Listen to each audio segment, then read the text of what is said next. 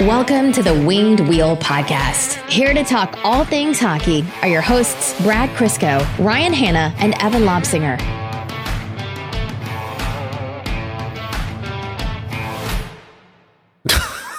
I just saw, Brad, your name on the screen. I don't get it. Do you not read the messenger chat? No. Oh my! Do you read? Be honest, can you read or can you only interpret numbers in a spreadsheet? Oh my God, he's going to research it now. I just still don't see it. Yeah. All right, you let us know when you figure it out. You can tell how jarring it is for Evan when we have to do a late podcast. So for context, the game just ended on Sunday night. We hopped on to record right after. Oh God, Evan's in some kind of distress right now. We've made him think, and it's not even a minute into the episode. I don't see what you're talking about at all. That's incredible. Oh boy. It was yesterday or the day before in the group chat. Can't He be that doesn't far have to go back. Yeah, he can't take all day looking for this. It's not possible. Evan, can you actually not read? Yeah, I can. I just don't understand what that's. I see nothing referencing Brad's name. That's amazing. Well, Brad's name on the screen is Evan's Wagon, and maybe I'll leave that there for now. I even tweeted a screenshot of that part of our group chat. Well, I definitely didn't see that. I know you wouldn't have seen that. Oh, it's up there. Okay. There, now we're getting there. Oh, I definitely didn't see any of this. Oh, yeah. I didn't reply for like 2 days. Of course I didn't see it. Well, my actual opening to the show was going to be times when we're wrong and it's fun. You know, between last episode and now, the news came out that Evgeny SVECHNIKOV had been called up from the taxi squad, and it was the moment of celebration. And then, okay, everyone, just be cool. It's all right. He hasn't played in the NHL in a long time. This is a guy with a rocky development path. You're going to see rust. Don't expect too much. And as Svechnikov said, hey, screw you, buddy. 2 goals, 3 points in 2 games. The only pretty much bright point of this past game. It's nice to be wrong in the best of ways. Absolutely. Just when we thought there was no end in sight for the power play, just when we thought that they were going to healthy scratch Evgeny Svechnikov for the next 37 years, the Red Wings play him in back-to-back games. He scores in back-to-back games, and the Red Wings get power play goals in back-to-back games. What a time to be alive. The only regret I have from a Red Wings perspective for the last 3 games isn't the ugly loss that, you know, we just watched Detroit suffer to Chicago. I don't care about that. Honestly, like, whatever. If they're going to take 2 of 3 and they split the series against a surprisingly strong Chicago team, fine by me. I'm pissed off that Kane actually got his 400th against Detroit. I was hoping they could hold him away from it because it was just so satisfying watching the commentators almost literally beg for the goal to happen so they could talk about it. You know, NBCSN stands for National Broadcast of Chicago Sports Network. I can only presume. Like, credit to them. It's a big milestone. Yeah, Kane's, you know, an all-time great player, sure, all that, but it's just, it would have been so sweet for this basement Red Wings bottom feeder team to just stop Patrick Kane from being able to hit that milestone. So, can't win them all. Yeah, this basic basement Red Wings team couldn't stop anything. Which we'll get to in a second. But first, welcome to the Winged Wheel Podcast. I'm Ryan Hanna. I'm Evan's Wagon. And I'm Evan. You sounded so uncomfortable telling them that you're Evan after Brad declared that he was your wagon. That was the best part of our group chat in the last year. Yeah, for context, we were joking around about the typical sponsorships you hear on podcasts. And I referenced a very popular company, and I'm sure I have never tried their products. I won't name them, no free ads. And I was like, use promo code Evan's Wagon for 69% off some boxers. And I don't even think I'm that fun, that, or I am that funny, but it got Brad in the right way. It was a little less PG than that, and yeah, it struck the right chord. Yeah. Before we jump into it, I actually want to talk about very quickly here something that kind of was born in Red Wings fandom, and I think that this good karma and good energy was sent into the hockey universe, and the hockey gods smiled down on the Red Wings, which is why we did end up seeing a power play goal almost directly after this was started. Reddit user on the Detroit Red Wings subreddit, Denver_law14, had the brilliant idea to take the amount of failed power plays that the Red Wings, were going through on their streak from their last power play goal, which was January 28th. And whenever it ended, people would commit to donating $1 for every failed power play in that time period. So that was picked up. And Prashanth actually brought it over to Twitter and got Red Wings Twitter engaged in it. And we all said, yeah, we're going to match this. Let's do this. And everyone was excited about it. And then I think it was one more failed power play. Or was it the very next power play that they scored on? Something like that. It wasn't too far after. So it ended on 40 even failed power plays. They were 0 for 40. They scored on their 41st try. It was nearly a month between power play goals. So that was all well and good, and we'll talk about the power play goal. But the fantastic thing is that between Denver Law's fundraiser on Reddit and Prashanth keeping track of it over on Twitter, the Jamie Daniels Foundation received nearly, and I'm sure it's past it by now, $10,000 in donations and counting, which is an absolutely incredible mark. For those of you who don't know, the Jamie Daniels Foundation is set up in memory of Ken Daniels' son, Jamie Daniels. It is for an excellent cause. It's for the treatment of substance addiction and destigmatizing the issues surrounding that. It's just such a phenomenal charity, one that we've donated to and directed people to in the past. So honestly, stick taps to both Denver Law and Prashanth for everything that they've done. It got picked up by Bar Down, which was really cool. It's kind of spreading across hockey Twitter. So I really hope that 10,000 mark is a thing of the past and we see it blow way past that. We decided that it was appropriate for us to donate $40 each because 3 hosts complaining about 40 failed power plays. It's only fair. Someone asked if they score in their next game, will you commit to $100? And I said yes. So I had to top that off with another 60, which I was very happy to do. If you guys haven't done it, let me actually get the website for you here. It's jamiedanielsfoundation.org. Head over there. You can hit donate, and it's just such a fantastic cause. And really, what better way to redirect Red Wings fandom's frustration with the power play into something that brings good into this world? It can't be all negative energy. This is the old Bills Mafia special. Everything sucks, so let's help someone out. Which, funny enough, I did see this posted on the Buffalo Bills subreddit because they know Bills Mafia always gets behind stuff like this, and it worked. The Detroit Buffalo Brotherhood is one thing. It's a thing to behold, and it's really, really heartwarming. And I like that Detroit, the Red Wings have adopted the Bills method of you break tables and you break you break fundraising records. Those are the two things you break. Exactly. Don't break your TVs. Don't break glasses. Nothing like that. You break tables. I'm not sure we're going to see Red Wings fans jumping through tables like Bills Mafia anytime soon. Although, hey, Brad, you can always start that tradition. You can't. No, we got to start a new tradition. And we can't start until they make the playoffs. So we got to figure this out. We got time. We got time. Yeah. Again, jamiedanielsfoundation.org. Around 10K now. Let's see how far we can get it. Good job, Red Wings fans. This is a nice thing. This is probably the highlight of the season. And it came from you guys. Good for you. All right. The last episode, a little bit doom and gloom, a little down in the dumps. We just saw a pretty, it was crummy. Let's leave it at that. This episode, 2 wins out of 3 games, and in both of them, even in the loss, Svechnikov scored. You're talking about the kind of Red Wings season that we can expect to have that is reasonable for both fans' enjoyment and, understanding that this isn't going to be the best team in the world. Hey, I'm pretty happy with that slate of games. So let's start with the positive. We'll start with Evgeny Svechnikov. So first thing I got to say is, Blashill, do you see? Do you see? Anyways, a young player comes in the lineup, does good things. Is Evgeny Svechnikov going to play at a goal per game pace for the rest of his career? Oh, of course not. Is he going to have some lengthy slumps? Probably. But he did things in these 2 games. On 2 of his 3 points, he did things that 90% of the Red Wings forwards can't do. Just physically, skill set wise, whatever you want to call it.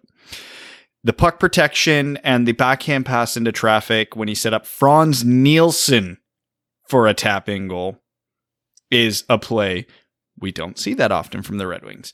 His power play goal, the way he caught that pass on his strong side, opened up his hips, turned in one motion, snapped it high, short side. Art. Love it. Imagine the Red Wings power play with a shooting threat from the left side. It's a whole new world. It's not like he was dominant in these games. He certainly made his mistakes, but he had an overall positive impact in his 2 games, which is great. And that's all we're hoping for. I still don't have high hopes for Evgeny Svechnikov to be a top 6 forward, but the first 2 games, he's looked like he could be a really good third line winger that contributes. Great. I'm happy. That's an upgrade on over half this roster. Well over half, probably, truthfully, but I'm happy for the guy. Next positive, the power play. 2 goals. Remember how I talked about Christian Djoos is really, really good at stepping into the slot and creating offense? Oh my God, that's how they ended the power play slump. Zadina put it down low to Fabry. Fabry found a seam into the middle of the ice, which Christian Djoos decided to occupy. Faked the shot, defenseman bit, cut, high blocker side on Subban. We're going to talk about Malcolm Subban in a bit, but that's no goalie stopping that shot. That's blocker, a great just way. At the bar. Yeah, that's a great way. Like, we've had a lot of, there's been periods where there's been absolutely no point shooting. There's been periods where defensemen have just been firing point shots into, not really into traffic, but more into shin guards and the crowd and things like that. And I love what Juice does, like you just said, that little, like, sometimes it's a fake shot, sometimes it's a head fake. He commits all of the defenders into their lane, and then he breaks out that lane to his left and goes high blocker. Like, fantastic play, very agile play. You have to be a mobile defenseman on blue line to do it. Man, I love watching Christian Djoos. Same way we sing Stetcher's praises, Christian Djoos was a nice little pickup for the Red Wings. Yeah, he's been a phenomenal pickup for the Red Wings, considering they gave nothing up for him. And funny enough, the 2 Red Wings goals, power play goals, Juice's and Svechnikov's, were the first 2 Red Wings power play goals where they actually scored on the play they planned on scoring. Every other power play goal was a rebound, Bertuzzi batting something out of the air, a puck deflecting in the slot over to Mantha on his side, which any power play is going to get goals like that. It's fine. I'm not trying to diminish those that much. But Zadina passed to Fabry. Fabry passed to Juice, who found the opening, and he scored. It didn't require a fluky tip. It didn't require a rebound. It didn't require any luck whatsoever. It was just a good power play setup that led to a goal. Same thing with Svechnikov's goal. Zadina was teeing off earlier in the power play. Puck went back to Hronek at the point. The Hawks overcommitted to Zadina's side. Hronek put it over to Svechnikov, who had that unbelievable curl and drag release. Not catch and release, I should say. High short side. Like, no fluke required. No shitty goaltending required. That's just a puck that goes in the NHL. So it was, not only was it nice to finally see power play goals, like they were earned. Like these are power play goals that would go in against any team in any situation. It was nice to see. So, I mean, I'm going to be negative in a minute. Don't worry. But honestly, it was fantastic. Like if you can get one power play goal like that a game, you're going to have a top tier power play. So, hey, it's a small sample size, but it's progress. I know you want to be negative in a minute here, Brad, but I do want to jump backwards one game, the Nashville game where they won 5-2. Yep. Let's be real here. First of all, that game was won not because of Rene playing poorly. Yes, it was. Well, it was a huge contributing factor. I think it should be recognized that the Red Wings hit like a ton of posts, like a ridiculous amount of posts right before Sam Gagner started scoring, which how cool. Sam Gagner hat trick for the first time since 2012. That was awesome. Rene had another stinker game. He's gifted more than a couple really bad goals to the Red Wings this year, but that was a prototypical, this is the kind of game that we can reasonably expect the Red Wings to win. Bernier played amazingly, as he has been lately. They had some puck luck, which it had to happen at some point, and the other team was both bad and their goaltending wasn't supporting them. Those are games where we would want the Red Wings to keep up. So the fact that Sam Gagner, even if it was 2 or 3 shitty goals, but they all went in, that's the kind of game that you can reasonably expect the Red Wings to win or at least be competitive in. And so for them to win 5-2, excellent to see. Very happy with that. And the reason I'm going over this is because I think lately we've been really in the weeds on things we wish the Red Wings were doing better, which is sometimes like very negative and sometimes it's just like, meh, this kind of sucks. But to some degree, it seems like, we might be expecting too much of the Red Wings. Maybe we don't say this enough, so I'm going to say it now. It's really important to note that we understand, and fans should understand, this is a rebuilding team in a rebuilding year. So when we're talking about, this season should be better than last season, we don't mean we've turned the corner and we're accelerating down the main straight on this rebuild now. Not even a little bit. Like, we're saying last year was an aberration with how bad it was. We just expect the Red Wings to be a normal level of bad. This is still going to be a bottom feeding team. This is still a rebuilding team. They are not going to win quite a few of their games. They're not even going to look competitive in a lot of their games, but there need to be certain little things that have to be better within the game. And if they have a game where they do 10 out of 10 things right, those small minutiae of the game that we constantly discuss, and they still lose, that's completely fine by our books. That means progress, because the end results is going to be the same. It's going to be a bad team. They're going to be at the bottom of the standings. They're going to have a high pick, probably 4th highest, because that's the way the draft lottery goes. But it's just those little things. So if it seems like, if you're thinking, what are these 2, sometimes 3 hosts talking about? Like, why are they expecting so much of the Red Wings? Please note that it's all relative. Don't lose sight of that. We haven't. We hope you don't. And if you need us to remind you, just let us know. Happy to say the word rebuild 1,000 times. Yeah, and it is what it is. And, specifically that Nashville game where Pekka Rinne was the Red Wings' first star. And when you look at the shots in that game and the scoring chances in that game, the reason the Red Wings won that game was the goaltending battle. Bernier stood on his head. Rinne, 2 of Sam Gagner's 3 goals don't even hit the net if there isn't a Pekka Rinne there, and they end up in the net. So it is what it is. And that game was frustrating because Rinne was playing horribly and the Red Wings refused to shoot the puck for 50 minutes, which was just maddening. It's like, guys, he's literally letting in a beach ball. Darren Helm takes a wrist shot from the top of the circles and Rinne loses it and gifts Adam Ernie a goal. But the reason I don't feel guilty, I don't even know if that's the right word. The reason I don't feel guilty when the Red Wings win games like that is because it all balances out. The Red Wings have been bad all year, but they had a couple games early in the year they lost that they should have won. So whether that was because of some bad luck, some good goaltending, whatever, they were the better team and they lost. It happens. So when they go into games like the first game against Chicago or that game against Nashville, and they're the crappier team, but they win, it's fine. That's just balance. That's just the odds evening out. But make no mistake, pay attention to how the actual game goes and don't just recite the box score after. We're sitting here after 3 Red Wings games between now and the last episode. The Red Wings were the crappier team in all 3 of those games. There's no way around that.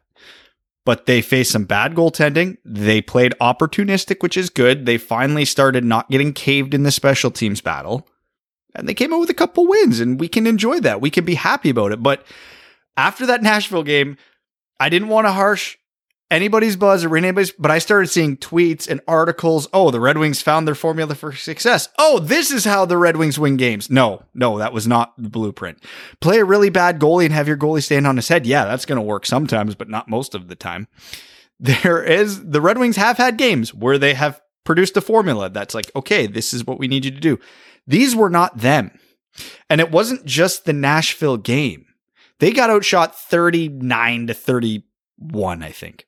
Not a huge difference. Not good, but good enough.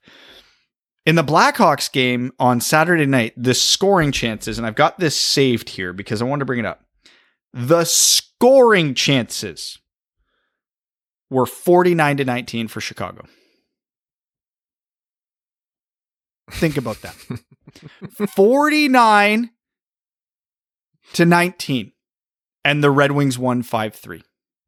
There are 2 reasons you can see a stat line like that and Chicago loses the game. And those 2 reasons are Jonathan Bernier and Malcolm Subban.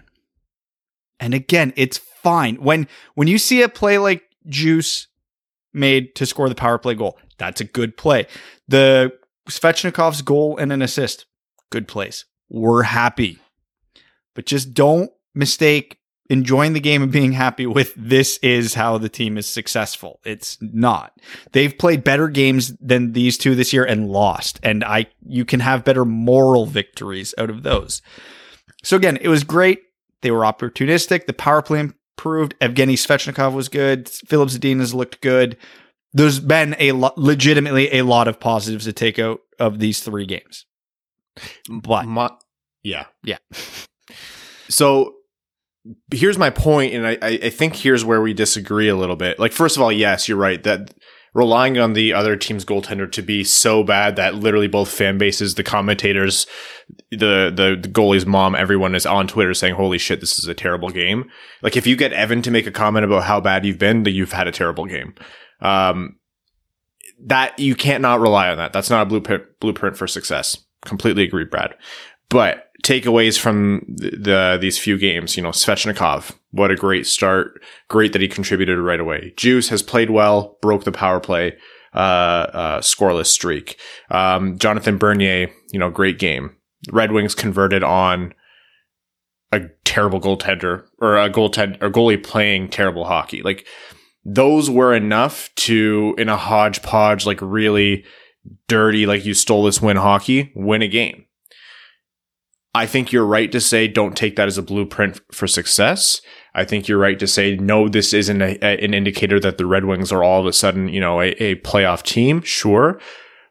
But I'm happy because those are certain, like, individual facets of the game or certain players doing the right things that we want to see. Like, we keep preaching this team isn't going to win a lot, so we want to see certain things go well. Those were the certain things going well. It just happened that this time it turned into a win. I'm going to level with you, Brad. If Svechnikov scored and Bernier played great and Gagne got his hat trick against a terrible goalie, but the Red Wings still lost by a goal, I probably would have been just as happy. Well, yeah, I wouldn't have been just as happy, but no, that's kind of the point I was saying, is because there's been games the Red Wings played better than they did in those 2 games and lost this season because they were playing a good goalie or a better team. And yeah, we all sat here after and said, yeah, it was a good game. Sucks they lost, but it was a good game. Moral victory. Do you know what's more fun than moral victories? Actual victories. So even if the Red Wings fluke their way into a 2-game winning streak, enjoy it. That's the balance of hockey. You're going to lose games you should have won, and you're going to win games you should have lost. So there's no shame in winning. If you get outchanced 49-19 and you win that game, you're allowed to be happy. My only negative to the reaction was that is people were taking what the Red Wings did is a little too literally. Oh my God, this bottom 6 might not be terrible. Adam Ernie scoring, Luke Glendening scoring, Franz Nielsen scoring. No. They played bad for the most part. They were who they were. They got some lucky breaks. Let them believe the Nielsen thing so Blashill keeps Svechnikov in. Right, there we go. Svechnikov's the secret ingredient to activate Nielsen. That's what we were missing all along. Exactly. But all I'm saying is, this Red Wings team isn't any different than they were 2 weeks ago. They haven't played any better or worse by and large than they've been playing all season. Enjoy it. We're not going to get many goaltending performances like that. When the Red Wings put up a 10 spot in 2 games, oh, hell yeah. I'm all about it. I mean, they gave up 10 goals in the next 2 games, but Au contraire, Brad. They get to play Malcolm Subban and Pecorine quite a bit this year, so... I don't know how many games Malcolm Subban is going to be getting from here on out outside of back-to-backs. Totally fair. Yeah, but here's the benefit of playing Nashville. UC Saros also sucks, so We might have something there. We might. Thomas Greiss is statistically the worst goalie in the NHL right now, but I digress. Not a great game from Thomas Greiss. No. I hate to. What's the phrase Evan used the one time? Yuck your yum. I hate to yuck everyone's yum. I hate to yuck my own yum. I didn't say that. Yeah, you did. Yeah, you 100%. That was 1,000% you. No. Was it not him? I don't know who said it, but I don't like it. Well, what's that thing where if you go on the internet and you say something incorrectly, that's the only way you'll get the right answer? Yeah, fair enough. I just cite anything to Evan that he didn't actually say, and that's the only way to get him to unmute himself. Yes. Yeah, there you go. He did it and then muted himself. Prick. I can't even remember what I was going to say. There should be credit given to the Red Wings, though. They won the Chicago game without Larkin. Larkin was missing for both of the Chicago games last second. Fabry was gone for the second game. Stetcher's been out since the 19th. Like, not a very healthy team. Not a healthy team at all. When you're missing Bertuzzi, Larkin, and Fabry, that's literally 3 of your top 6. Yeah, and their backup goalie's allergic to pucks. It's fine. Everything's fine. I mean, I don't want to pile on Greiss. Obviously, tonight wasn't his fault. He didn't really help his own case all that much, but we talk about Rene and we talk about Subban. Like, great, yeah, Greiss definitely wasn't a better goalie this weekend. Bernier, there's going to be a lot more of this whole Bernier's doing all the winning for Detroit ordeal. I just get that sense. Yeah, and, if Bernier was in net tonight, would Detroit have won the game? No, of course not. Would it have been closer? Yeah, probably. There's a sick part of me that is kind of happy it's working out this way. Because before the year, everybody was anointing Greiss as the starter. And I think he was the starter opening night. And I think we even sat here and said, this is probably going to happen. And it shouldn't, because nobody truly appreciates what Jonathan Bernier did last season. The fact that he's doubled down and is playing even better this year is very satisfying. I wish it wasn't at the expense of Greiss playing so horribly, but it's good. Maybe this will be what makes Red Wings fans appreciate Bernier the way they should have for the last year and a half. Or conversely, maybe this is what gets some real premium asset at the trade deadline for Jonathan Bernier, honestly. Yeah, how long does this guy need to be playing at like a 9-17, 9-18 on a bad team before someone gives up a second round pick for him? Honestly, and given what the Red Wings goaltending options are next year right now, I don't even know if the Red Wings take a second for him. They might need him for a couple more years. They might not be able to give him up. Yzerman's just putting a contract in front of him like, please.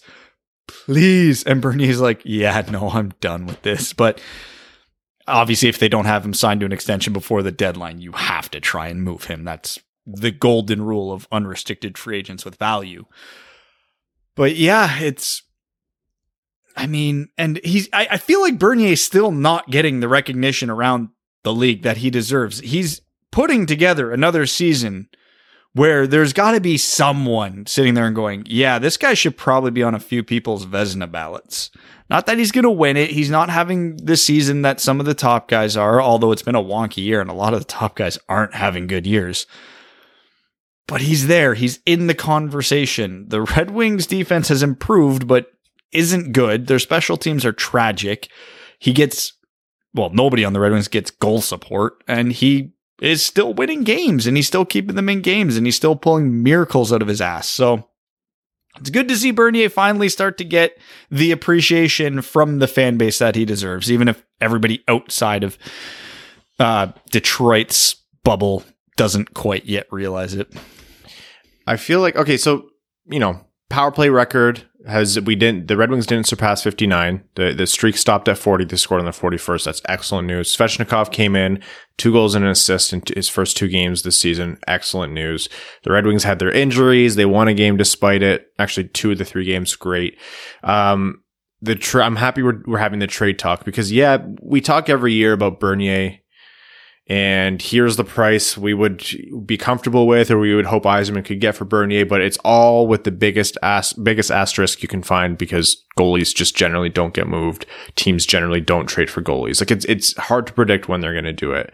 And you're right that he hasn't been appreciated across the league, but I am seeing a little bit more from fan bases across the NHL where they're saying, hey, Bernier, like, this is a guy who's showing up. And then they accidentally peek at last year's stats and they're like, there's a stretch last year where you had like a 925 or something like that. You're right that this year is a little wonkier and a lot of good goalies are playing poorly, and playoff teams might be looking to try to shelter them or back them up a little bit more strongly. That could lead to him being moved. He can continue to perform like this. That could lead to him being moved. I don't want to say this is the most likely year that Bernier could be moved, but it's definitely not as off the radar as I thought it might be when we started this season. When we started the season, I thought, because of finances due to COVID, because of everything else, I just feel like this might be not a good year for the trade deadline period. But with Bernier playing how he is, there's a real chance that thread gets picked back up. And that's one to monitor. So you can add him to the Bobby Ryan, you can add him to the Mark Stahl. But most importantly, and this is a player I want to pivot to, the Luke Glendening story. You know, we joke, you know, Fox Sports Detroit, Ken and Mick, they always talk about Glendening's faceoff percentage. And, you know, we poke fun, but in all reality, what else positive do they have to talk about? And Glendening is the best faceoff man in the league right now, and that is worth talking about. How much you think faceoffs contribute to the game is an argument maybe for a different day, but you know teams value that, you know GMs value that, and I do think faceoffs have an important role to play when you're a team good enough to capitalize on the possession. That's probably my take on it. If you're a team that's good enough to capitalize on the possession, you're probably a buyer at the deadline. Look, when NBC started talking about it today, I was like, holy shit. Luke Glendening might actually get a late first round pick. I'm not saying you should hope for it. I'm not saying that's reasonable, but like, everybody is talking about him as if he's Patrick Kane. Put it on the t-shirt. Quote me on that. No, like, it's as if Yzerman has paid a lot of people to talk about it just to pump the tires, and he's going to get some Jim Rutherford type or some, you know, Bowman type, and they're going to trade for a bottom six player who can come in and be a faceoff specialist, which isn't something you've seen since like the early 2000s. I have no idea what to make of this because, again, I like Luke Glendening, but I feel like I've been a realist on Luke Glendening. He's a good, effective fourth line center. He's nothing more than that. On a good team, he should never sniff anything beyond the fourth line. If he's the guy they want to throw out in the final minute to win a key faceoff and help clear the zone, block a lot of shots, great. Other than his faceoff percentage, guys like Luke Glendening are a dime a dozen, though. That's a reality. But you love them, you root for them. Glendening's got a better backstory than most of them. But he has 2 goals in like 50 games. I think just as many assists in that time. He is a black hole offensively. I mean, if we get a late first round pick for him, that's a heist. I don't think that would happen in a normal year, and I think it's even less likely this year with quarantine protocols and whatnot. Like, you look at the top of the league and teams that could use a Luke Glendening, it's a long list. But given when the trade deadline is, how many games he would have to miss in a trade, et cetera, that's going to knock down the value significantly. The uncertainty with what's going on in the 2 drafts probably isn't making teams all that comfortable moving picks because they don't know what's going to happen with them. You know, if they knew definitively that the draft was going to be in July, oh hell, we're not going to be able to scout these kids properly anyway, but we know what Luke Glendening is. Sure, trade whatever pick. They don't know that yet, though. We don't know that. No one does. The league doesn't know that. So I think that's going to knock trade values down a little bit. That being said, this is phenomenal. This is old hockey men speaking something into existence because, again, I've mentioned it a lot of times. Analytics definitively show faceoffs do not impact the game. all that much. You need to be able to create at both ends of the ice to be an effective top 9 player in the NHL. Glendening's half that. Yeah, he has value. Yeah, I like him. Yeah, he can help a contender. But the fact there's even talk he could get a late first round pick is insane to me, and I love it. Yeah, I have a real soft spot for Luke Glendening. Honestly, like you remove production offensively from the scenario, which is a ridiculous thing to do when you're talking hockey, of course. But this is a heart and soul guy, scrappy, came in as a walk-on or whatever the story is, like from the ground up, built every part of his game to make the NHL, and he's stuck. He's one of those guys where you see like a bottom 6 grinder with an A in their jersey, and a lot of people are like, ugh, that's just a bad team who couldn't find anyone else other than the veterans. I think Glendening deserves one. Yeah, he doesn't contribute offensively, but he's a guy who just works his absolute tail off for this team. And honestly, if he doesn't get traded and he gets brought on for a cheap short-term contract, that's the kind of, heart and soul grit guy that I'm happy to have on the Red Wings. Like, he's a fan favorite for a good reason. But yeah, when you have a guy with as little offensive impact as he has and really shouldn't ever have to be asked, and this isn't his fault, it's not a knock on Luke Glendening. I think he does fine for the kind of player he is, who's asked too much, and too much is asked of him, I should say. He should never be above that third line. Whenever he slots in on that second or first line or on, the power play, it really should not be the case. And that's not on him. And I think with his work ethic, I think a contending team should trade for Luke Glendening. And we've said that for years. I don't think they'd be smart to give up a late first, but hey, I don't know. We ripped on Tampa Bay for giving up that for Blake Coleman, who I think is a substantially more impactful player than Luke Glendening. I just want to put that out there. But if they want to trade a second or a third, hey, I'd be thrilled as a Red Wings fan, and I'd be thrilled for Glendening, and I think he could be impactful. Come playoffs, if you have a guy whose job it is to just piss off and shut down the other team's absolute best player, come in, win a key faceoff, and kill a couple key penalties, that's a guy who you're going to remember when that team's skating around with the cup. Those are the kind of performances that matter in the playoffs. And that's where I think Luke Glendening would really find his value on a contending team. But yeah, over the course of an 82 game season or 56 or whatever we have this year, he's not a second line player. So no. And Luke Glendening is still effective, but he's not even as effective as Luke Glendening once was. He's well into his 30s now. He's not the same player that shut down Tyler Johnson in the 2015 playoffs. Luke Glendening's a fascinating case study in reputation versus what they actually are. And it happens a lot around hockey. Like, I think you ask 100 hockey fans who's the best goalie in the world right now, half of them are going to say Carey Price. Carey Price has been a below average goalie for 4 years now. Like, his save percentage is .893 and Claude Julien lost his job. I don't think that's a coincidence. And there's a million other examples you can point to in the NHL like that. Evgeny Malkin is well under a point per game, but still revered as one of the best players in the world. I mean, players age, man. It's not a knock against Glendening or Malkin or Price or anybody. It happens. It's fine. Nobody should be mad at them for it, but it's reputation, and reputation matters. And it's amazing to me that this is happening to a fourth line player, because it usually doesn't happen to fourth line players. The same point I made about Nielsen. Shh. Let's just let this ride. No, and you know what? Great all around. Because what do we have to lose? We're out here just memeing and donating money to charity. That's essentially all Red Wings fans have right now. I have a note in here, and I want to put this out there. And I was making fun of Brad here for yucking everyone's yum and being negative, and I'm only saying that again because I know you hate it. It's like the word moist for you. That doesn't bother you, but yuck your yum does. Got it. Okay. I've been probably, I don't want to say a staunch defender. I don't like when we talk about that. I think we always try to take an objective take as to or analysis as to what's happening, but I've been quick to celebrate the things that Anthony Mantha's done right. Man, that's not Anthony Mantha out there. And that's not to say it's not his fault. It is absolutely his fault, but he has not looked good.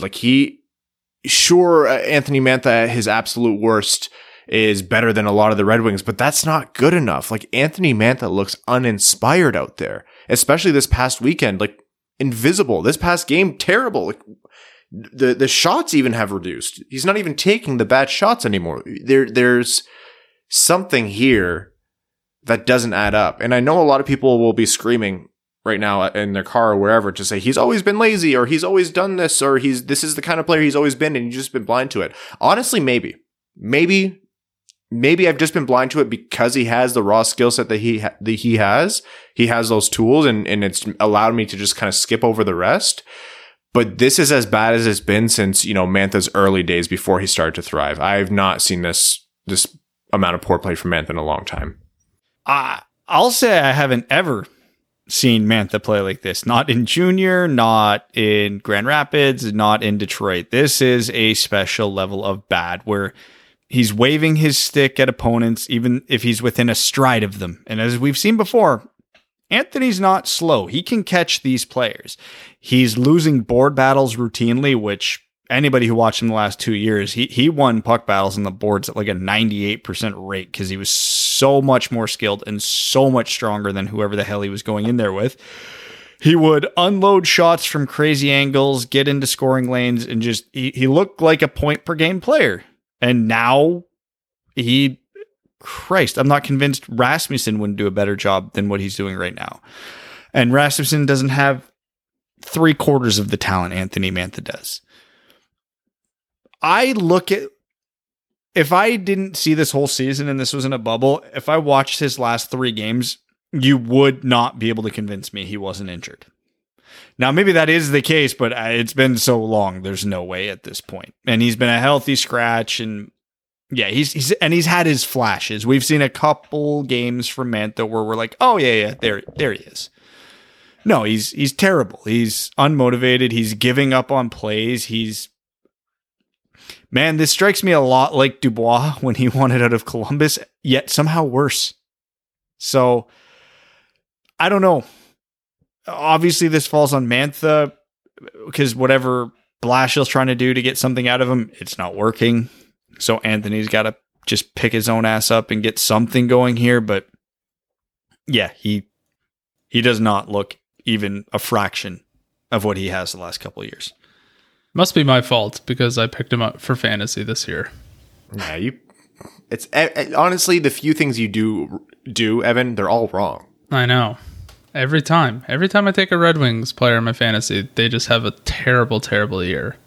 Last time it was Jonathan Ericsson. I took him for 10 years straight. But I wonder, I've been thinking about this a lot, and there's a couple guys around the league, mostly on my fantasy team, that have just been terrible. And I just wonder if Mantha has got COVID and has lingering effects, and they just never talked about it. It literally looks like his lungs just aren't functioning. He has no cardio at all, and that's like a very common symptom or lingering effect of COVID. I struggle with that. I don't love speculating on a player's health. Print it. And it's complicated because the NHL is so secretive about injury reports and things like that. And like with COVID, there's a discussion of, is this something that fans should know about through normal like player injury information, or is this a personal thing? And that's been a weird gray area. I think that something would have come out by now. You'd think, yeah. Because everyone else who's been sluggish, they've confirmed at some point or another that they had COVID, and it was just out in the general space. I don't think it's injury. I don't think it's illness. I don't think so either. I'm just trying to grasp at something. There are people who are adamant that this has always been Mantha's way, and that he's coasted on talent more than effort. And you know what? This isn't me chastising them. It's not me criticizing them.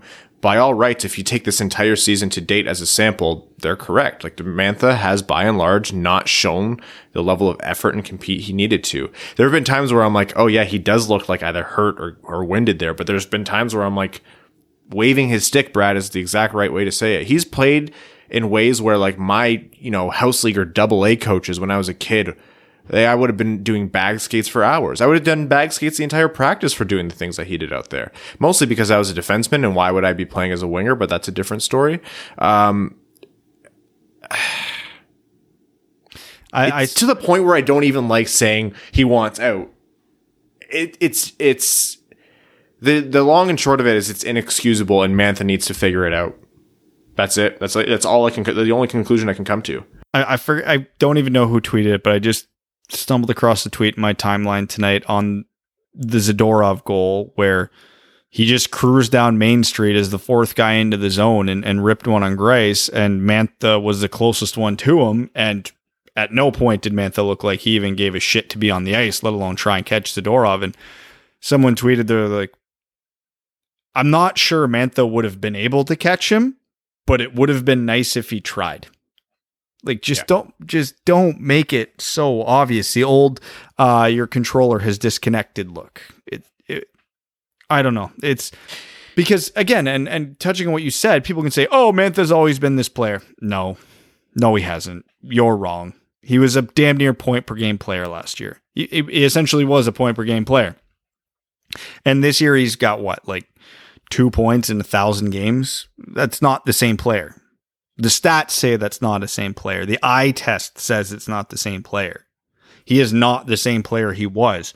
I'm not disagreeing with anything about anybody's criticizing him for this year, but I'm not on the train of he's always been this guy. He hasn't. That's a bad take. That's a lazy take about a lazy player. The thing is, the most frustrating part of it is that there have been like 3 or 4 times this season where for a period or maybe a stretch of 1 or 2 games, Mantha has turned it on and played at least somewhat like the Mantha we know. And we're like, there we go. It's there. It's so, I don't want to say it's so easy to turn on. It's not easy playing at a high level in the National Hockey League, but it's there. That's the Anthony and Mantha we know and love to watch. There it is. Boom. And then bam, 2 games later, it's done. The only explanations I have are 2, and I don't even fully believe in either of them. 1, he's not the play driving winger that we thought he could be. There's times where I think, yeah, maybe that's true. To be a true play driver, he at least has to have some talent around him. So I think that's somewhere on a spectrum rather than a hard yes or no. 2, and this one is wishy-washy, and I would never present it in a debate against a Mantha detractor, like a hardcore Mantha detractor, but I think it deserves a little bit of attention. We talk a lot about what a losing team does to players' morale, especially developing players, and whether we like it or not, there's still steps we want to see Mantha take at age 26, but I digress. Is Mantha just completely defeated by playing on a team like this time and time again? I mean, it's not an excuse. It's not an excuse for him, but just a maybe explainer at least. Yeah, his junior team won a QMJHL title, went to the Memorial Cup, Grand Rapids, I think won a title while he was still there. His first couple of years in Detroit, they were still, hanging around the playoffs. Yeah, this is very new to him. It is tremendously new to him, and it sucks. Players want to win, but man, you want to win, you got to be a reason your team wins, and he's not one right now. All right, Evan, drop him off your fantasy team. And it was only a matter of time. Yeah, I've been thinking about it for a while. I'm like, he'll get out of this. He will have like a week where he puts up like 8 points. No, you're in a league full of Red Wings I've been fans. saying that for like 6 weeks. Fantasy hockey's so funny like that because you'll have like an incredible player. Like I have Evgeny Malkin, and he's so frustrating to me right now. Like I just hate playing Evgeny Malkin. I have Mika Zibanejad. I also have Zibanejad, yeah. I think I put up 2 goals this week. Like I'm winning purely off goaltending, and I usually suck on goalies. Although my strategy is, if you're in my fantasy hockey league and you start a run on goalies in the second round, I am picking up every viable non-drafted goalie in the league, and I'm hoarding them on my team, and I'm never trading them to you. And that's your lesson to stop drafting goalies so early. News from the AHL. Dennis Cholowski. Defensive woes still there. Offensive play and power play quarterbacking. Oh boy, he's on a little bit of a tear. Brad, it's easier to talk when you're not muted, I've heard. Yeah, that helps. A little bit of a tear. The whole season so far, he's been on a tear. It's fantastic. And can we just knock something right the hell out right now? Dennis Cholowski's never going to be a defensive wizard. I don't know why people keep thinking he's going to be. If Dennis Cholowski can get to competent defensively, that's a huge win. And that's all they should be asking of him, because you know what Dennis Cholowski is? He's really damn good offensively. And there's a million defensemen like him in the NHL, and they're valuable to their teams. They go out there, they help your power play, they help you produce offense at 5-on-5.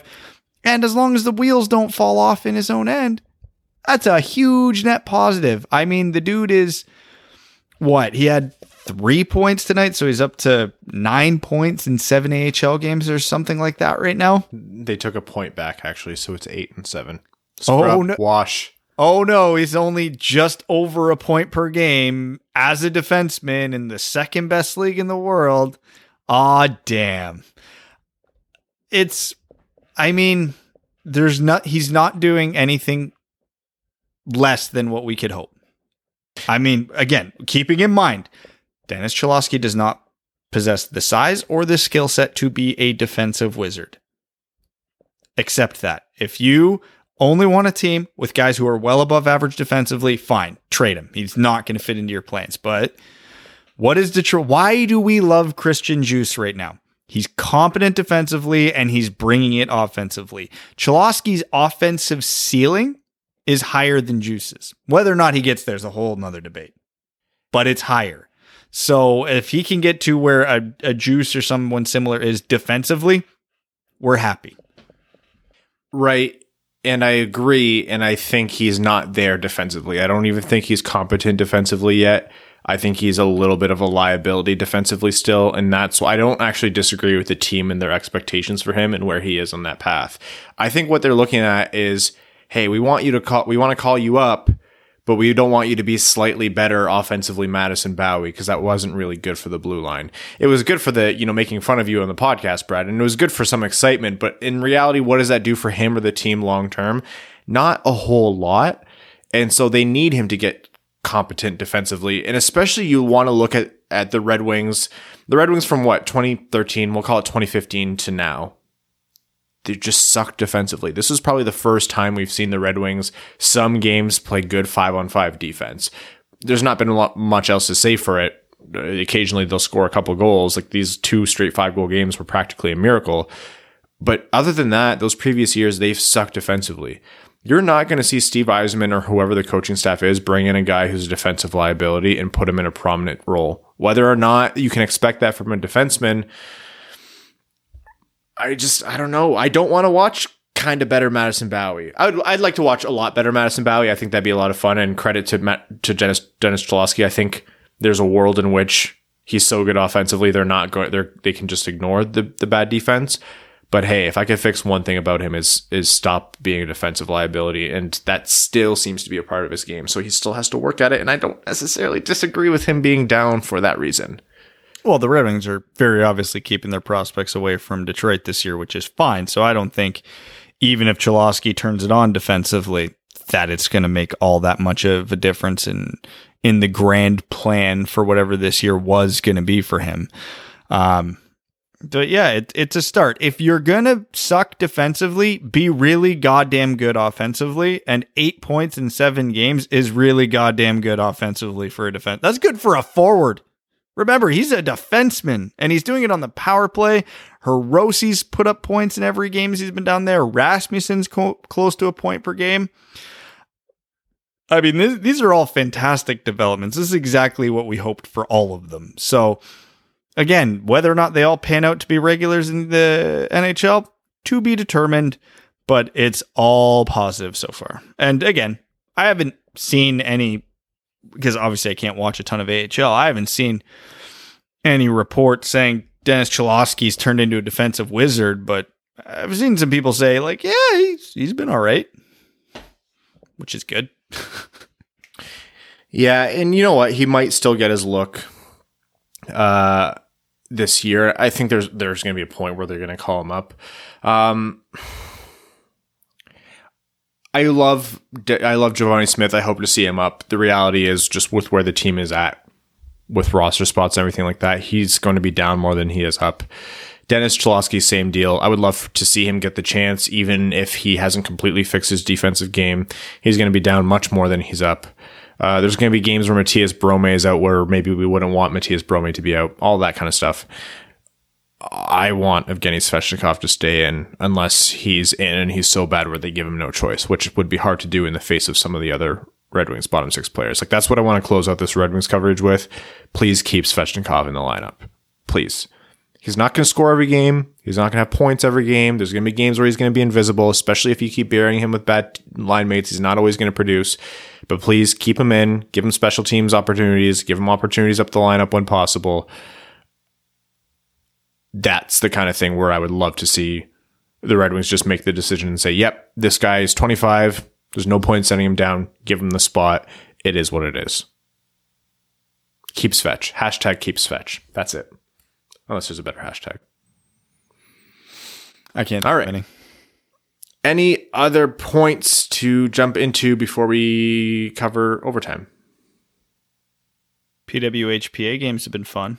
Yeah. So that's the Rangers, the Blackhawks, and the Maple Leafs, who have all sponsored / hosted a PW Professional Women's Hockey Players Association game. Yep. And they've been fun. The one tonight, unfortunately, coincided with the Red Wings game, and our jobs dictate we watch the Red Wings game, but it was nationally broadcast in the States and Canada. Like, it was fantastic. It's everything we were hoping for. Couldn't watch the game, but represent. Yeah, there's these little signs here, and it's a complicated issue. And if you ever want to know about it, just listen to Friedge talk about it on 31 Thoughts. He was a little gung-ho about it the first time he brought it up, and then he caught a lot of heat because there's this divide in the world of women's hockey with the NWHL and the PWHPA, who's looking to start essentially a WNHL backed by the NHL. It's a whole thing. We don't have enough time on this episode to cover it all, but the PWHPA is gaining a lot of steam, and having the backing from teams and having a lot of backing from players around the league, and you're seeing a little bit more of a concerted sponsorship from the NHL. I think this thing is coming. I think we're going to see an NHL-backed professional women's team, professional women's league, and I hope, at least in the early iterations or one of the early expansions, we see a Detroit team, because I would love to have another professional Detroit sports team to root for and be sad about when they lose a lot. But no, it's cool stuff. I hope the Red Wings end up hosting a game. I'm not sure what the logistics of that look like, so I'm not going to say, Red Wings, get on it. I'm sure it's a complicated thing, but that'd be cool if the Red Wings were able to host one. Let's hope. I hope they get a team. I want a team. I want a Detroit women's hockey team whenever this league happens. Please make it happen. Yeah. All right.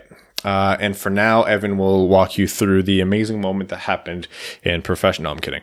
We're going to jump into overtime, where on this episode of the Winged Wheel podcast is sponsored by the FanDuel Sportsbook. We are going to get into our FanDuel Sportsbook NHL picks segment just here. But we've partnered with FanDuel Sportsbook because they are the #1 sportsbook in America for so many reasons. It's easy to use from registration to deposits and finding great bets. Withdrawals are quick and easy. You get your money back to you in as early as 24 hours.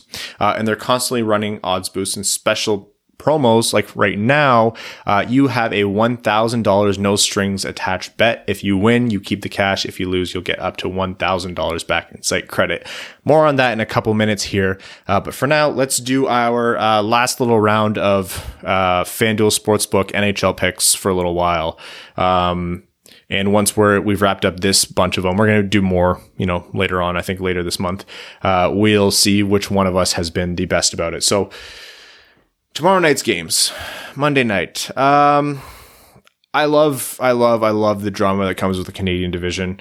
As much as we're oversaturated with it. Let's start with Toronto, Edmonton.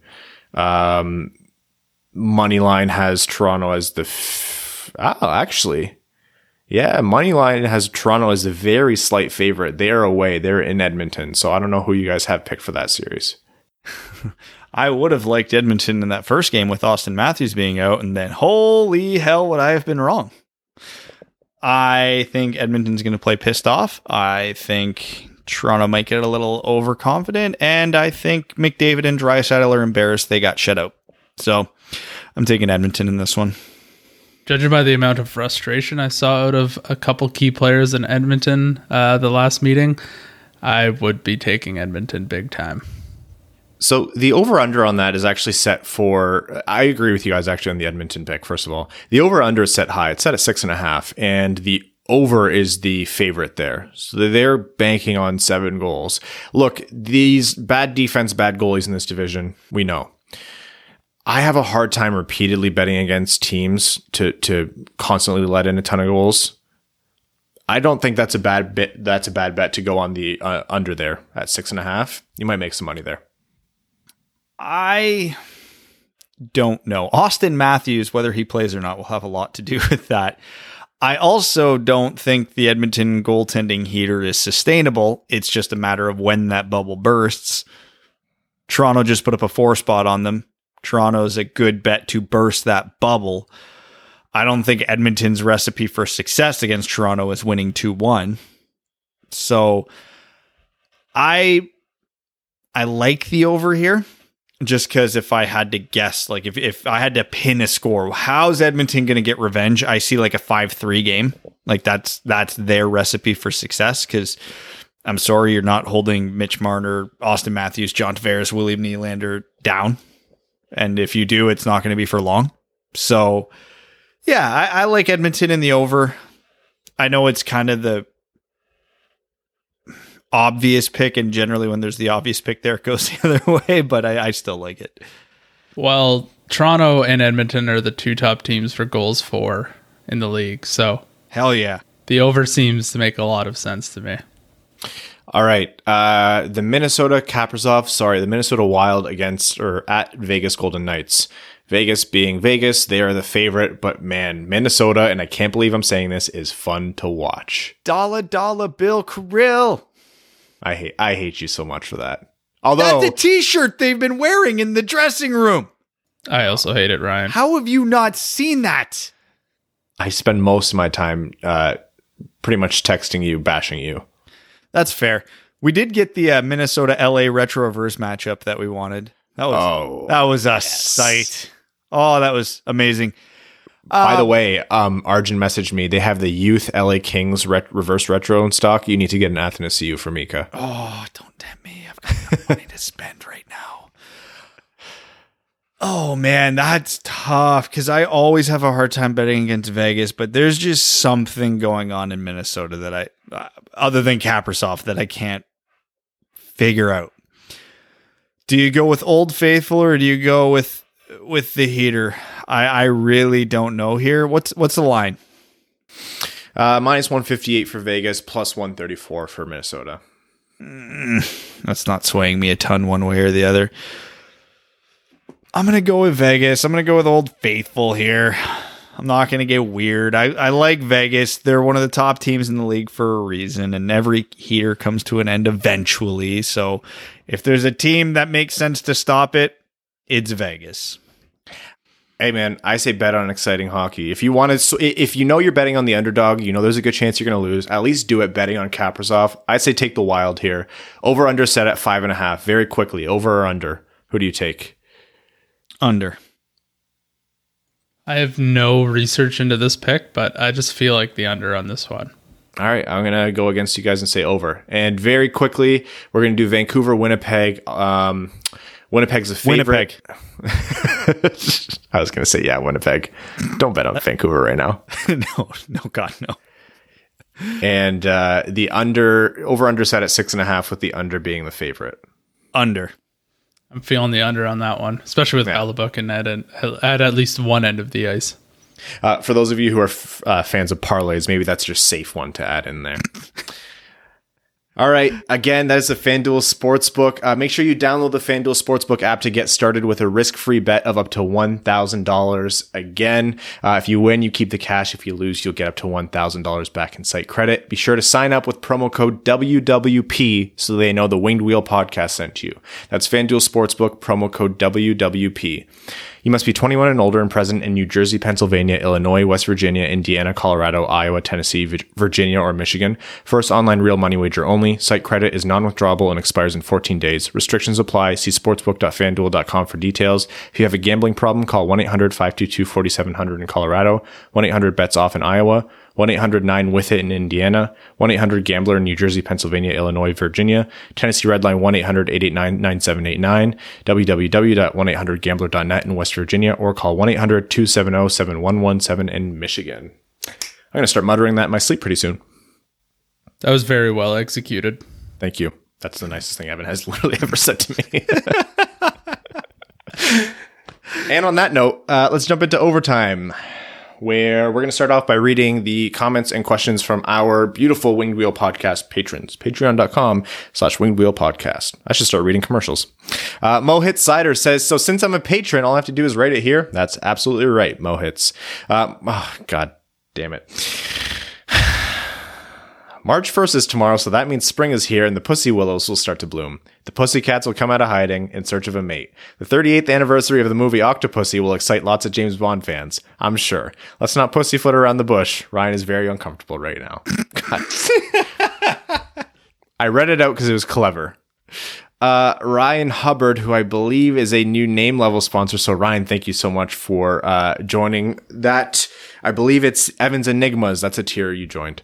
As someone who wanted Blashill to get the benefit of the doubt, I finally see he needs to go. Putting Helm a bottom forward on the top line has to go. Who do you think is the most realistic replacement for Blashill by the end of the year? Also, let's go Gino. Hope he stays up. We need it. If we're talking in-season change, Dan Bilesma. If we're talking off-season, I still like Gerard Gallant. I'm going to say Gallant's not the easy pick there. I'm going to go not off the board. He's one of the more talked about names. I think Lane Lambert might be the move here. Former defenseman Ryan Hanna says, hey all, glad no one listened when Ryan said to temper the expectation on Evgeny. What's the over-under on the Svech brothers playing against each other for the first time on Thursday, March 4th? Ooh, I say it happens. I have hope, very foolishly. I want to say it's going to happen because, like, there's no way this keeps happening on this team. But I say there's no way stuff like this keeps happening and then it happens. So I'm going to say 50-50. Antonio Gracias says, I'm just so happy you guys didn't go bankrupt giving away all those shirts. Yeah, that giveaway was... Holy shit. Thanks for that one, Ryan. I didn't think it lost that long. I'm like, oh yeah, cool. Give away a bunch of t-shirts. This will cost us like maybe $100. Not that bad. What the fuck, Ryan? I didn't give Mel, today's Mel's birthday. I didn't get her a gift because I had to pay for shirts. I'm kidding. I got her gifts. So please, Mel, don't kick me out. So happy to see everyone get theirs on Saturday against Chicago. Haven't seen Sunday's game yet, but at this point, the season could end and I'd be happy. Also, Jackson Hole, Wyoming is amazing. Evan knows what's up. Sure. Best place I've ever been. Yes, best definitely a real place that you guys all have been to, and I believe. You can't convince me this isn't an inside joke for wealthy people that we're just not in on. It's like the Winnipeg airport thing, but like 7 income tax classes higher. I can't afford to live there. That's for sure. I can just afford a trip there maybe once a year. Yeah. I haven't been on a trip since my honeymoon. Please, Evan, describe it to me. Yeah, well, you decided to have children. That's where your money went. No one made you do that. Oh, God damn it. Arjun Shankar says no one ever reads the part of the email that says please keep your comment/question short and sweet to help with airtime and show quality. Nerd, everyone knows it's literally impossible to improve the show quality via listener. Comments anyways. I just want to say I do appreciate the people who do keep it succinct. You'll catch me like having to parse on air, and I'm not. Mel describes me fondly as a himbo, which I think is accurate. And so watching my brain try to compress the comments so I can read them out quick enough on air is, you can see my eyes twitch a little bit. La Plata Peak says Sunday's game starts in 2.5 hours, and even if it ends in an 8-1 Blackhawks victory, with Kane getting career goals 400 to 403, I will be listening to this podcast with more hope for this team, since I thought they'd be drafting Jacob Chychrun with the 16th pick in 2016. Wow, that comment spoke to my soul. Energy the Wings have brought lately is very encouraging, and very little of it has to do with Mantha, and obviously none of it has to do with Bertuzzi. If this continues over the next 10 games or so, I will be less shocked if one or two of them get moved at the deadline. When the season started, I thought there was zero chance they would start next season without one of those guys on the team, but at this point, I think it's even money that this happens. I'd be surprised if Bert gets moved, honestly.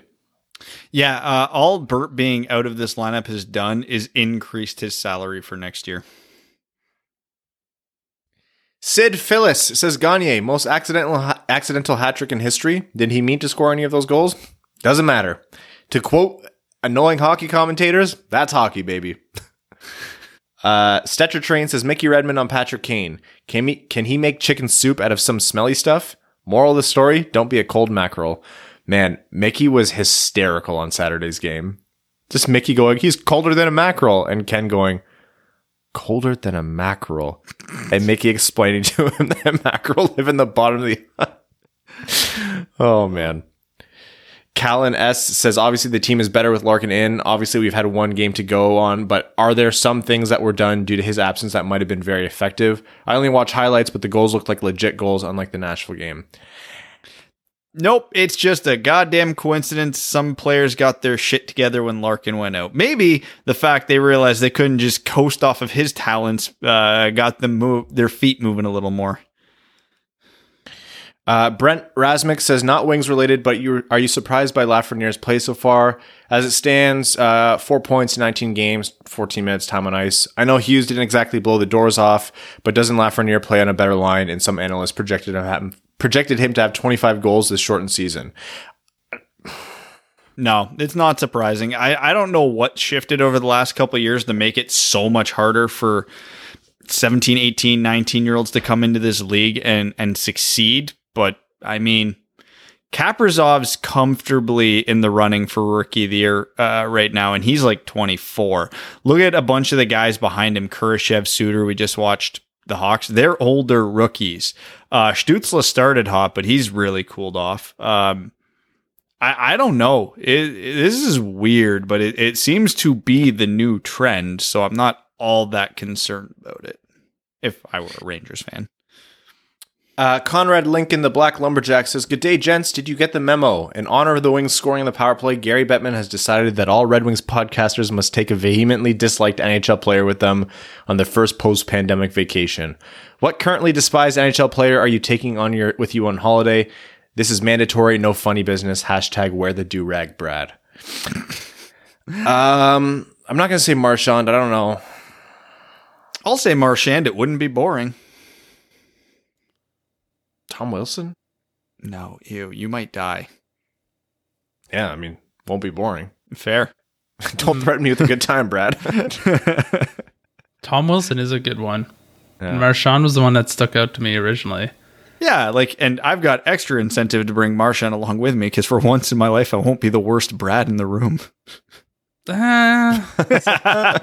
don't get to vote on that. Yeah, no, you definitely don't get a vote. I don't know who to say here. Tom Wilson and both Brad and Marchand were the two I was going to say. One of you has to pick Wilson. Perry. Yeah, I was going to say someone's got to pick Corey Perry, sure. Justin Kraft says, hey guys, in between Red Wings lows, I find myself mainlining that sweet, sweet Michigan hockey Kool-Aid. And I want to know between Mann, Powers, Beniers, or Johnson, if you could only add one to Detroit's prospects, who are you picking and why? Sorry, Powers, Benier, Johnson, and who? Did I miss one there? Mann, with 2 N's. Oh. Right. God. Is it Beniers right now? Because I think it might be Beniers right now. It might be Beniers right now, but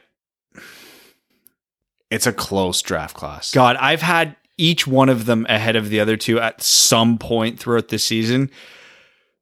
Given everything a wash, man, the Wings' biggest need probably is Owen Power.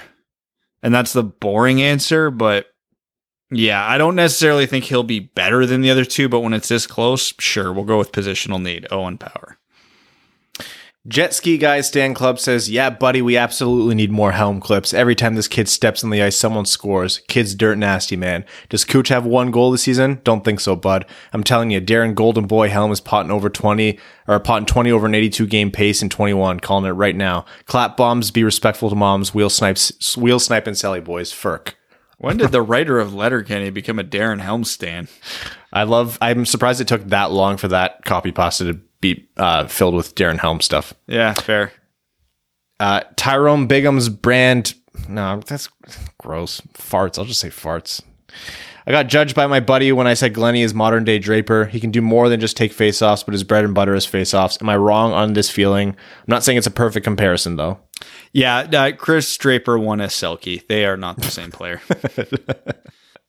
Hockey Virgin says, hey guys, so since I'm new to being a fan of the Red Wings, I also have a lot of time on my hands, so I decided to go back to an early episode and found out 3 fun facts. 1, Ryan and Evan switched places as time went. Time went on, Ryan was always gone, and Evan surprisingly was not into... Evan wasn't as gone as much, or I think that's what he was trying to say here. The last time Brad was single, I was 4 years old. I'm 21 right now. How did he do it? I don't know how. I found it funny you guys were complaining about 2 weeks of no scoring in the power play when it's 5-on-4, then oh, how the hockey gods don't forget. Anyways, before I forget, for Brad's nickname, you guys should have gave him a white rapper name since he doesn't want to wear a do-rag. I decide Mayo Nasp and his gang. I think this is treading into dangerous territory here. I'm not sure I want this to go too much further for Brad's sake. I'm going to try to comprehend that comment after because I think it's hysterical. Brad's anger manifested says Detroit pulls out 2 great wins in a row. Svechnikov plays great in his first game back. Can't wait for Blash to healthy scratch him against Carolina. All I want in the world is the Carolina game. All I want in the world is the brothers to play against each other. Absolutely. This next comment is from Evan Lobsinger, and you know it's him because it even has the picture of him on there. Oh, sorry, I was on mute.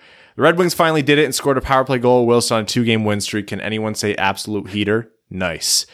As many of you saw, the totally legitimate and fully sanctioned podcast giveaway run by the podcast owner, Rowan, on Twitter finally saw a winner. We're off the hook for having to buy a jersey. Brad's stick is safe, but sadly, my driver and hitting net have been won. You missed that, Evan. Did you see that on Twitter? Yes, I did. I didn't reply to any of it. I just scrolled through it and closed the app. After drawing names out of a hat, the winner is Antonio Gracias. Please send Ryan your details and we'll get this prize out to you ASAP. Congrats, Antonio. Yeah, Evan, you have to send Antonio your driver and hitting net now. Okay. In honor of the giveaway, I'll do my own version of Jersey Time. Top 3 NHL jersey cameos in movies. So it's really top 2 because 1 is super obvious. It's Gordie Howe and Ferris Bueller's Day Off. We all know that. Lastly, great to see the initiative to donate to the Jamie Daniels Foundation for the lack of power play goals was so well received and followed through on Stay Fresh Cheese Bags. Best jersey cameos in movies. Does Happy Gilmore wear a Bobby Orr jersey or a Gilmore jersey? I think it's just blank.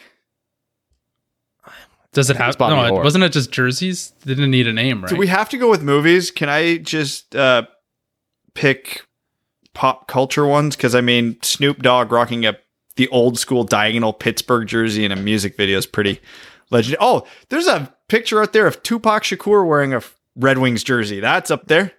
Yeah. I was going to say the Tupac one probably counts. I think it might be a blank Boston jersey, Evan, but that's probably a really good one. I always think of the Tupac jersey as well. That's hard.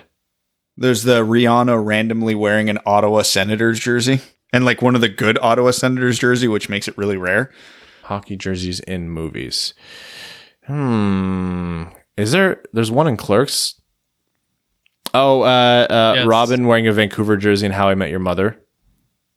Which, I mean, I don't like to think of that show anymore. Yeah, I don't know if there's enough there. I think, Snoop Dogg in his music videos on there. How am I forgetting the character's name? The whole scene with the doctor and Scrubs at the bar where he's lecturing the new guy on the Detroit Red Wings. Yes, thank you. That was another Red Wings one that we weren't going to skip past. You will sit there and I will tell you for the next 20 minutes why the Detroit Red Wings are the greatest sports franchise. Was it a Chris Chelios jersey? I don't remember.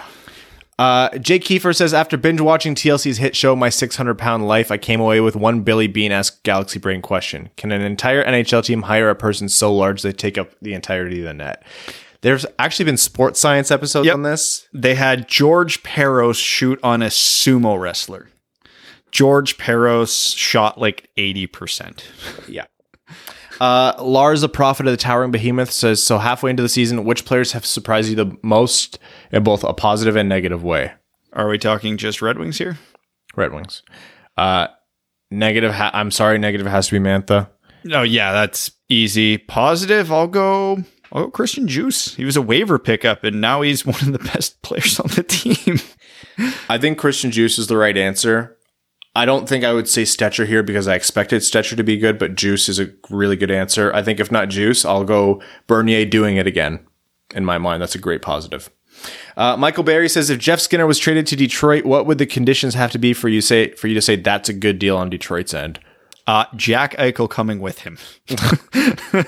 If it doesn't come with a first, if it doesn't come with salary retained, and if it doesn't come with some kind of prospect as well, I have a hard time reconciling that contract. I actually think Skinner doesn't have to be this bad right now. I don't think Jeff Skinner isn't this bad, and I will argue that. Yeah. Like, he is not that far removed from being a 30-goal scorer. I mean, what's the bare minimum I'm taking for Buffalo to take on Jeff Skinner's contract? Dylan Cousins. I think that's the bare minimum. And I probably would want a little more than that, because if I'm wrong and Jeff Skinner is what he is, that's a top 2 worst contract in the NHL. Weekend at Bernier says, Nielsen, Helmfilppula, and Svech all over Saturday's box score. 10 goals in 2 games. Are we in the upside down? Anyways, props to Jeff O'Neill for having this Stugotz to call out Mike Babcock and his BS Redemption Tour. As always, keep up the good work, boys. You always give us great content in a tough time for Red Wings fans. Thank you kindly. Ian says, last week there's some kerfuffle about whether it's appropriate to have a jersey with your own last name on it. My last name is Power. What's the verdict on getting an Owen Power jersey if the Red Wings draft him? 100%. That's the best of both worlds. Are you kidding? You're an idiot if you don't do it. Yeah, I'm getting a Bobby Ryan jersey, even though I know he won't be on the Red Wings for very long. 100%. I'll probably wait till he gets traded so they're cheaper.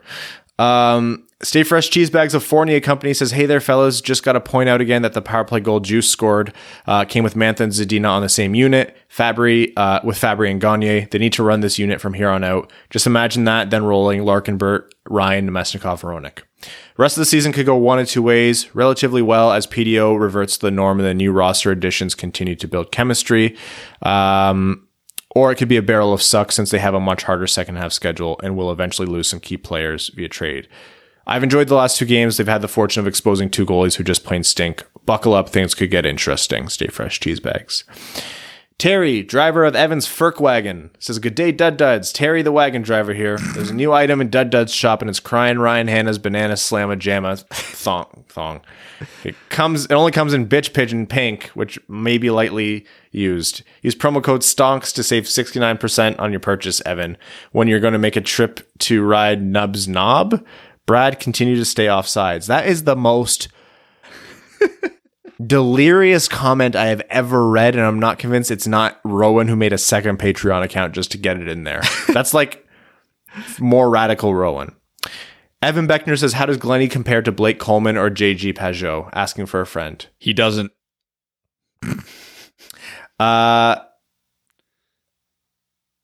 The podcast, love the podcast, boys, but I never thought I'd see the guys the day you guys sold out. I won't be listening to any betting advice, but go Wings.